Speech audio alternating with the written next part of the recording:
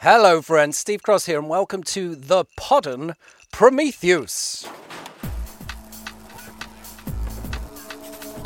Self-indulgence. Conceptual mindfuckery. If no one knows and no one cares, that's the only way you can get away with anything in this world. Thank you for joining me for episode 2. Today's conceit, or format, if you prefer that word, is World Builder, based on the idea that sometimes it can be really fun to design an entire world for a role-playing game or a science fiction story or a fantasy story to happen in, but actually unwinding that world through a story or through a game takes hours and hours and hours and hours. So what if you just shortcut that? Just build the world together, have a look around it, think that was... Now, I'm not saying either of us has a kind of Genesis complex, but I'm joined by Gregory Aikman, Dungeon Master from Chaotic Adequate, which you can hear me on every week. And I should say, we're going to talk about it being episode 27 a lot. That's a thing we do in order to feel that none of these formats are experiments. These formats are well-worn things that we've been doing for ages. So don't be thrown, and don't think, where are the other episodes? Where are the other 26 episodes of World Builder? They don't exist. Well, unless I make them one day. Enjoy World Builder.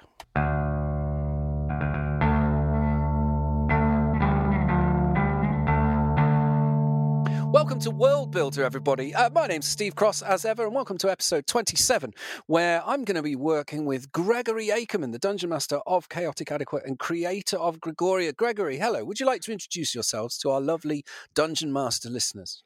I would be delighted, Steve. Thank you for having me on here. Hello, Dungeon Masters. My name's Gregory Aikman. As Steve said, I created the world of Gregoria and this playground that Chaotic Adequate takes place in.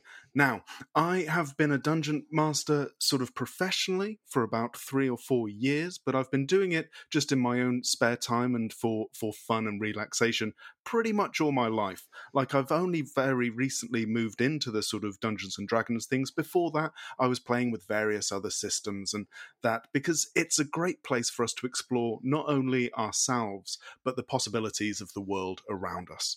Gregoria, it's a kind of surprising world, isn't it? It looks like your standard Dungeons and Dragons, but it's the twists that make it, isn't it? The main thing I wanted to do with the world of Gregoria was try to get away from high fantasy within a world which is pinioned to high fantasy.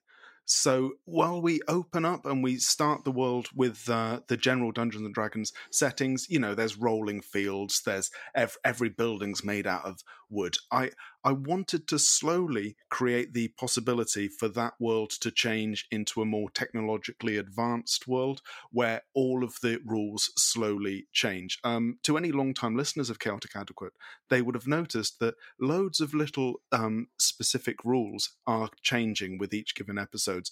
And whenever we meet any new characters in Gregoria, I didn't like the idea of them purely being evil or good, because I don't think there's any interesting story with that sort of black and white thing.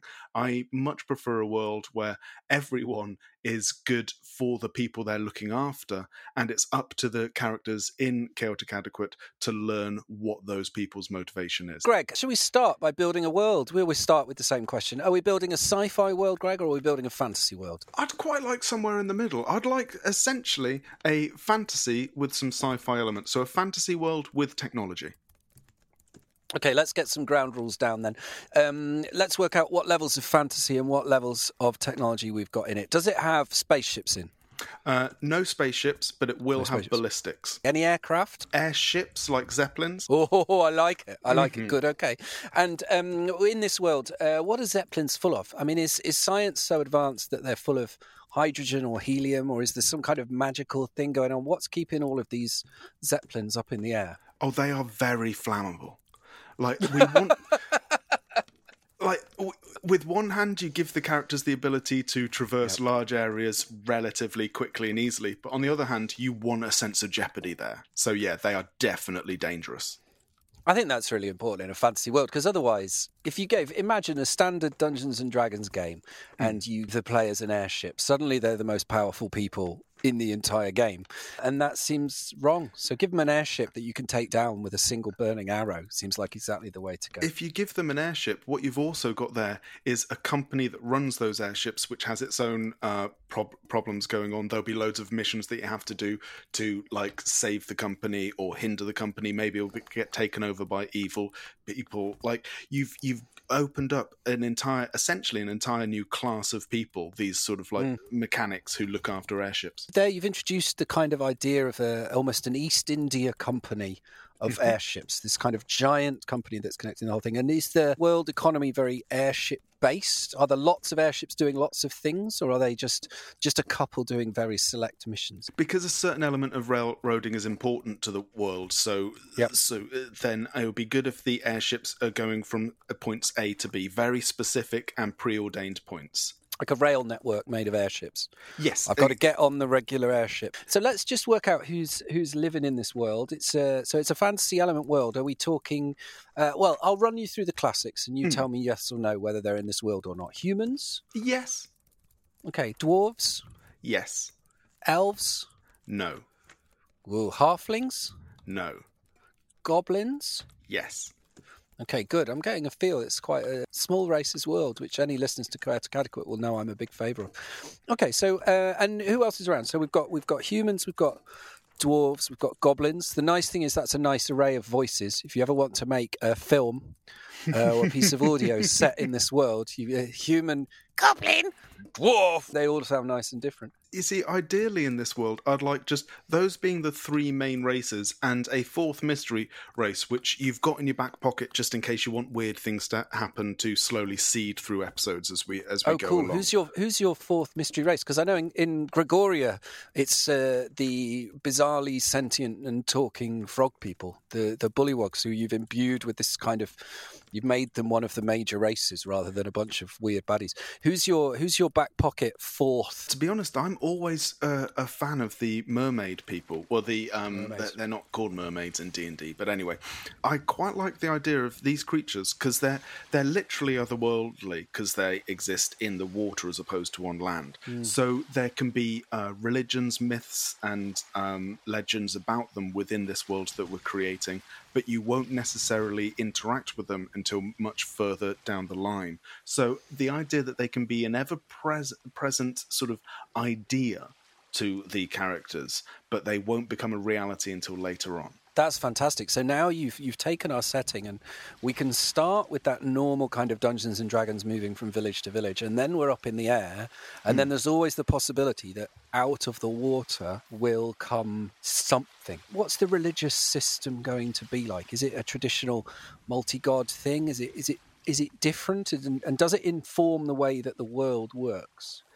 I think it's important for the religions to inform the way the world works, but I like the idea of there being a hierarchy of the religions, which you do as you get deeper into the world, you find out. So it's a sort of like pantheistic world, and all of the gods except the existence of all the other gods. However, there is a hierarchy to that structure. So there is one god stronger than another one, and so on and so forth, because that leads to the possibility of so many beautiful arguments and wars within the world and with the creatures, and an argument where someone's definitely right. It gives a lot of possibility to players in that they can come in and say, I want to have a character who worships the god of hugs or whatever.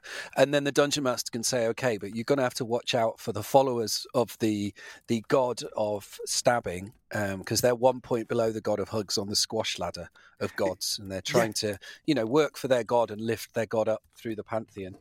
Exactly. I like the idea of that.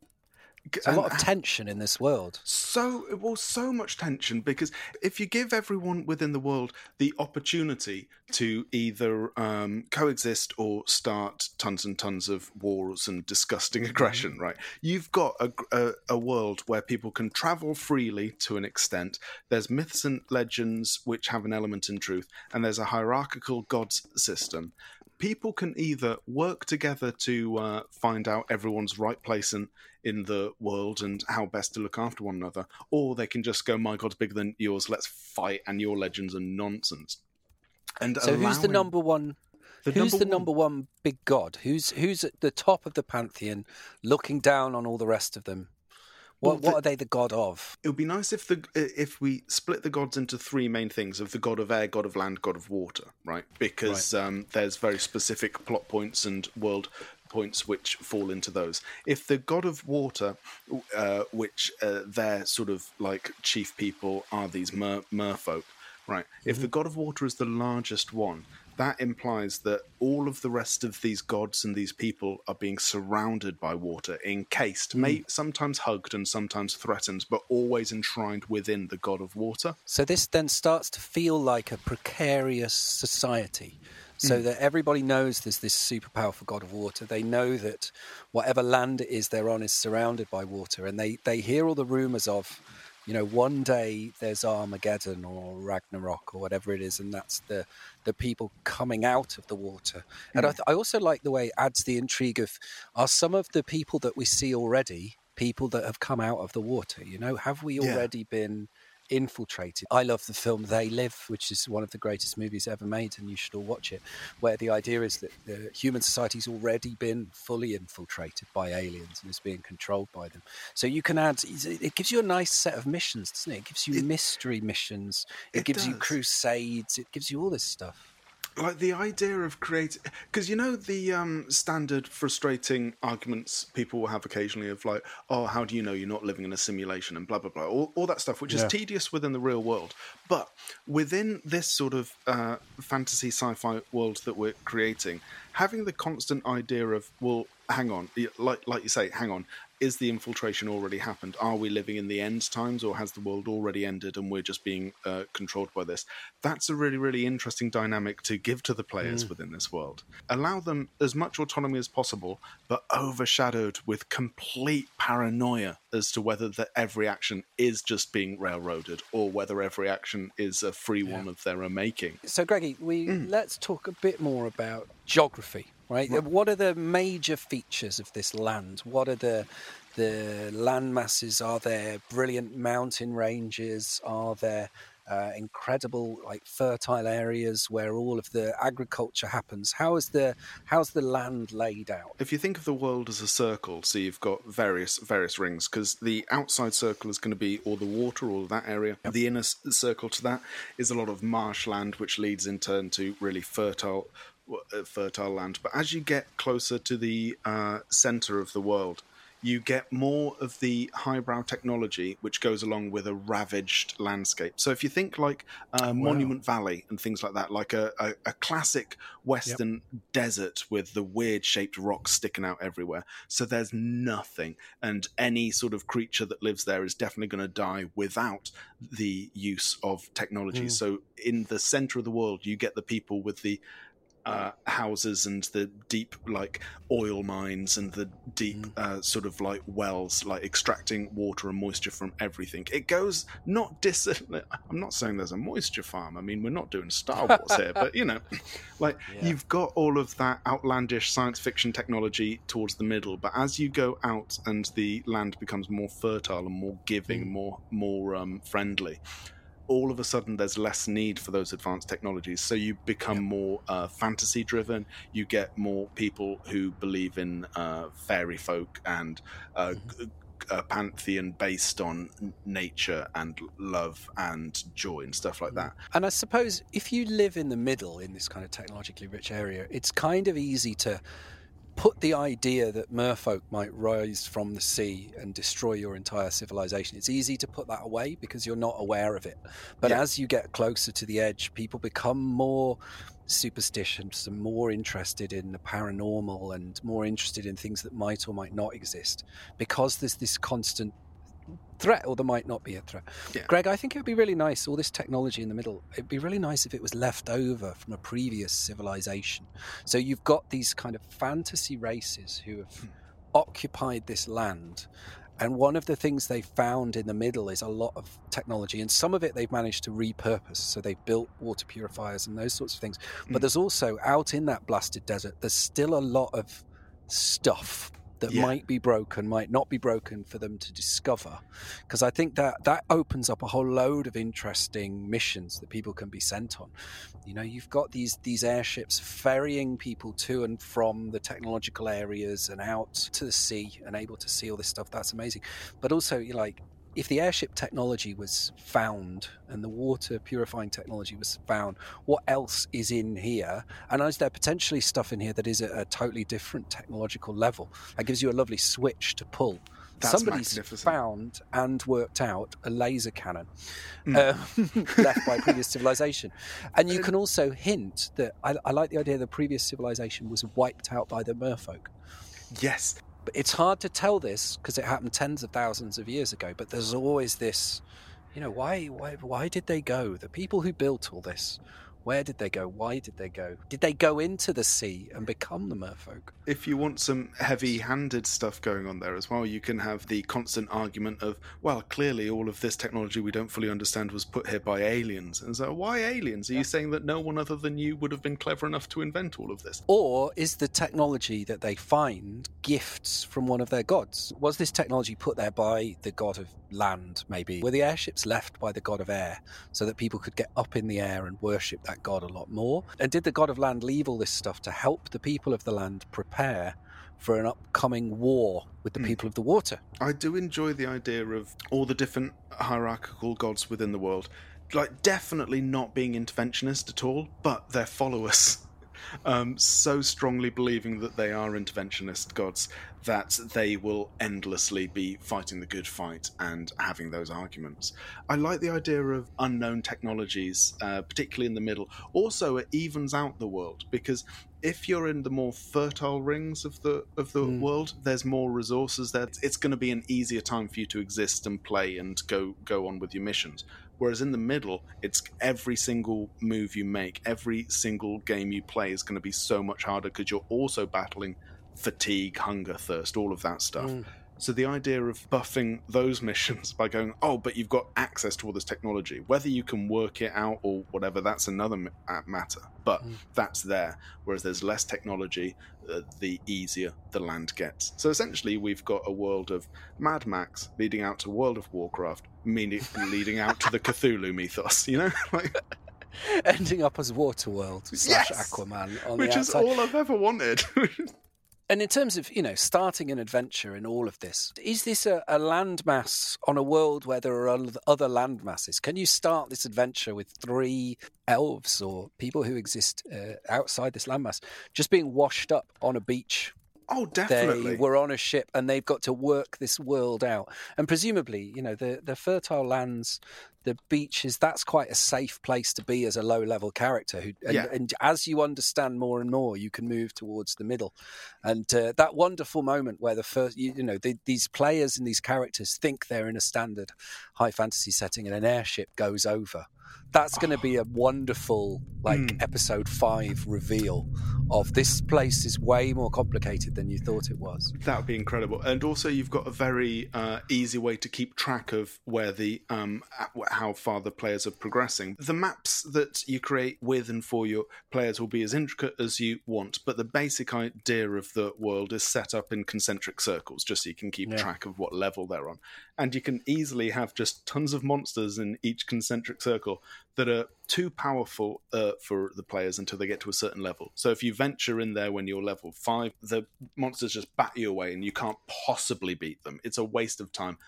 Even if it's not the monsters, it's the civilization itself. You described the middle as essentially Mad Max, but imagine being an ingenue level 1 character wandering into the civilization of the people that inhale spray paint and all that sort of stuff. You'd be dead in seconds. It doesn't need a monster. It just needs a sufficiently complicated and malevolent civilization or civilizations in that area, and you can take advantage of language as well, can't you? If because you know in Dungeons and Dragons, each level upgrade you usually get a new spell or new ability with fighting or something. If as well as all of those things, at each level upgrade, you get some more academic knowledge, so you learn more languages essentially, or you become more au fait with the language of this world, which means until you're certain levels, you simply cannot and will not understand anything that you're being told. So sometimes it will be friendly, sometimes it will be hostile or whatever, but it will just be gibberish to you until you learn the language, which needs a certain academic level. And I think there's something so powerful about all of this, with just the constant idea that everything here could be wiped out. Yeah. There's a comic I've been reading for years and years and years, because it only comes out about once every 5 years, called Tales of the Bean World, which is beautiful, and you should all read it. But it's plants, and they're beans, and they're having a life. And we can see, as the readers, we can see the seasons happening, and we know that at some point in the future, all the characters that we've spent like 30 years getting used to will be wiped out. You know, winter will come and everyone will die because we witnessed them growing from the remains of the old Vush. You know, they were seeds that hatched. And just that constant overhanging thing of all of this is happening. And not at any moment, but we know that it will all be swept away. Yeah. And not 10 billion years in the future, but actually closer. I mean, that's one of the issues that you're constantly fighting against, isn't it, when you're trying to create a world? You don't want the world to become so known so quickly that it becomes dull, essentially. You don't want people just wandering around it like they're wandering around a town they've lived in all their lives. Yeah, and also you just don't want a world in stasis, because then the game just becomes wandering around exploring this world in stasis. You know, we want a world that is in flux and things are happening, and this is a crucial time.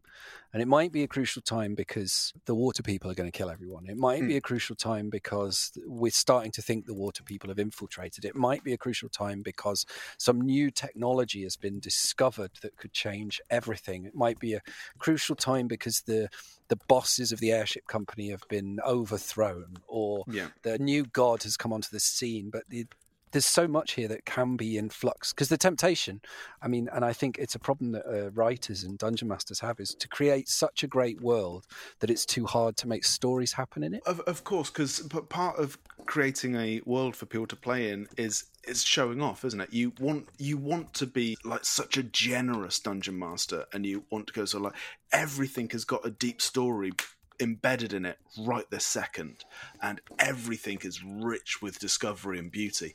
But yeah, because also it's important to remember that whilst we want to build this world, we want to continue building it with the players as they go along. You said this world has technology and it has ballistics.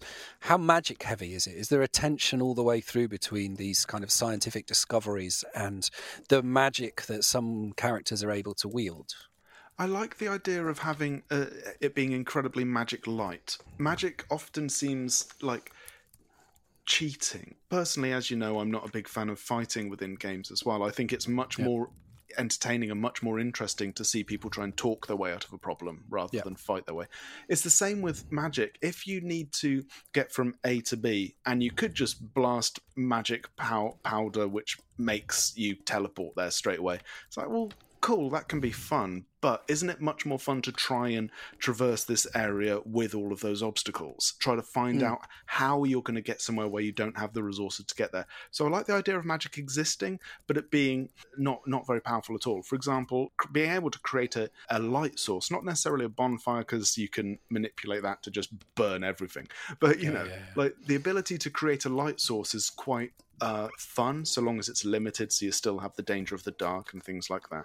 But I don't want magic to be too powerful. I like the idea of technology overriding magic within this world, and that as powerful as the gods are, that is a power that the gods aren't giving to the people who worship them. So it's just enough magic that we can be definitely sure that gods exist and are granting these things, but not magic that's so powerful that there's no risk of the beings that live there overriding their gods. Adversity needs to constantly exist in a justifiable way within the world. Almost no magic. The technology getting more and more advanced, to a capped level, obviously, but more and more advanced the further towards the middle of the world that you get. And I like the idea of all the transportation devices and that only existing like sort of middle of the world onwards. So you do need to traverse on by foot quite a lot and have all of the trials and tribulations that come along with that before you get this sort of little shortcut. And because this is an airship-based world, presumably there's no ground-based transportation infrastructure.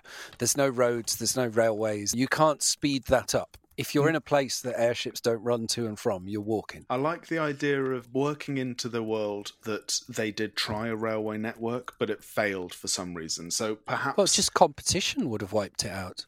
Yeah. You know, you've got this overarching company. You can bet that the people who started the airships really were competing with the people trying to build railways and doing every bit of corporate skullduggery. You know, is there a mystery here you can uncover? Nice. This is the tricky thing within this world, right? How we can incorporate ballistics without them essentially just getting rid of any jeopardy whatsoever. I think the easiest way is to just restrict massively the things that you need for ballistics. You know, at the most basic level, you need sulfur, carbon, potassium nitrate. Not having a sulfur mine or having only the tiniest amount is going to be the thing that restricts all of that. I'm thinking here about, if anyone's read Ridley Walker, which you should all read, which is about a society long after the fall of technology trying to rediscover things, and one of the things they're trying to rediscover is gunpowder. And there's this the amazing moment. It's all set in Kent, where a boat crashes and has sulfur on it, and they've never seen sulfur before because there's sulfur mines in France, but there aren't any sulfur mines in Kent. So you've got to go and get your sulfur from somewhere. You know, maybe that's the restrictive thing on the ballistics, is that just the stuff you need is hard to get hold of because it was possibly stripped out by a previous technology. And also the idea that the small areas where you can get hold of these materials are seen as some sort of hallowed ground. So to get there, you're going to be like trying to get through a horde of zealots for whichever particular god that area is being controlled by. Yeah, and those zealots might actually just be a front for a company trying to keep all the money. Who knows? It sounds like there's loads of possibilities. Constant paranoia. I want the players to constantly be second-guessing themselves. Good. So what kinds of player classes are we going to have in this? Because it's getting a bit Cthulhu-y, you know? I'm feeling detectives and investigators, and I like the idea that you could have like a sociologist as a character class in this. Somebody who's an expert in trying to understand how all these different bits fit together. I don't know what skills you get as a sociologist. Talking. Philosopher class, because you're still going to need hitty people and people that can hide and that sort of thing, but it just feels like there's a whole set of extra levels of priests here. I think would be quite important.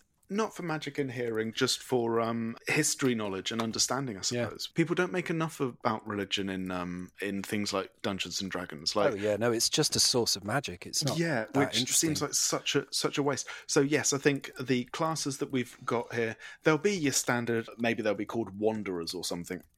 Yeah, that essentially are your muscle. They've been living on the mean streets since they were a kid, and they wander around and they know how to gamble, talk their way out of trouble, and they know how to use their fists when they need to. So you've got those, and then you've got the academic, which would count as philosopher and sociologist and archaeologist. So that can sort of bring all of these things together. It's all sounding a bit Shadowrun in terms of the classes, isn't it? But isn't that quite exciting? And you can have like... I mean, that is the world that brings... I mean, it doesn't do what we've done here of bring technology into a fantasy setting. It brings elements of fantasy into a sci-fi setting. Essentially, with the classes, if you cross like the Weird West setting with the standard Cthulhu setting. And Cthulhu's always good to work with because, you know, it's been out of copyright for quite some time. Get as many tentacles and teeth in as you want without getting sued. Exactly. It's brilliant. Just take a terrible man's rough ideas and create something which is genuinely really enjoyable out of it. On that note, Dungeon Masters, that's exactly what we're inviting you to do. Greg and I are terrible men. We've created this entire world. It's got some ideas in that you might want to take them into your own games, take them into your own books, make a film about them. So you can slip us a bit of the licensing fees somewhere down the line, maybe like 1% of the merchandise, something like that. Go and take these ideas, take this world. It needs a name. Can we call it Concentrica, or is that just way too cheesy? I think Concentrica is that's exactly the sort of name that I enjoy making, though, Steve. So you've played right into my wheelhouse there. Yeah. So in fact, we're going to rename it Howron. The land of Hauron. Or something Yeah, to do you with... washed up on a beach, and all there is a broken, worn sign stuck in the sand by its corner that says, "Welcome to Hauron." What do you do next? I love it. It's a great world. And if all the Dungeon Masters listening could please definitely do that, run some games in it and publish it and release it. The more we've talked about this world, the more I'm genuinely loving this world, to be honest with you. Yeah, look forward to Greg's new spin-off series, The Hauron Chronicles. Yes. Brilliant. Greggy, where can people find you online? Mainly if you just check out Chaotic Adequate, I'll be knocking around there pretty much all the time on all the usual places. Just search for Gregory Akerman. There's only two of us. There's me and a doctor in America.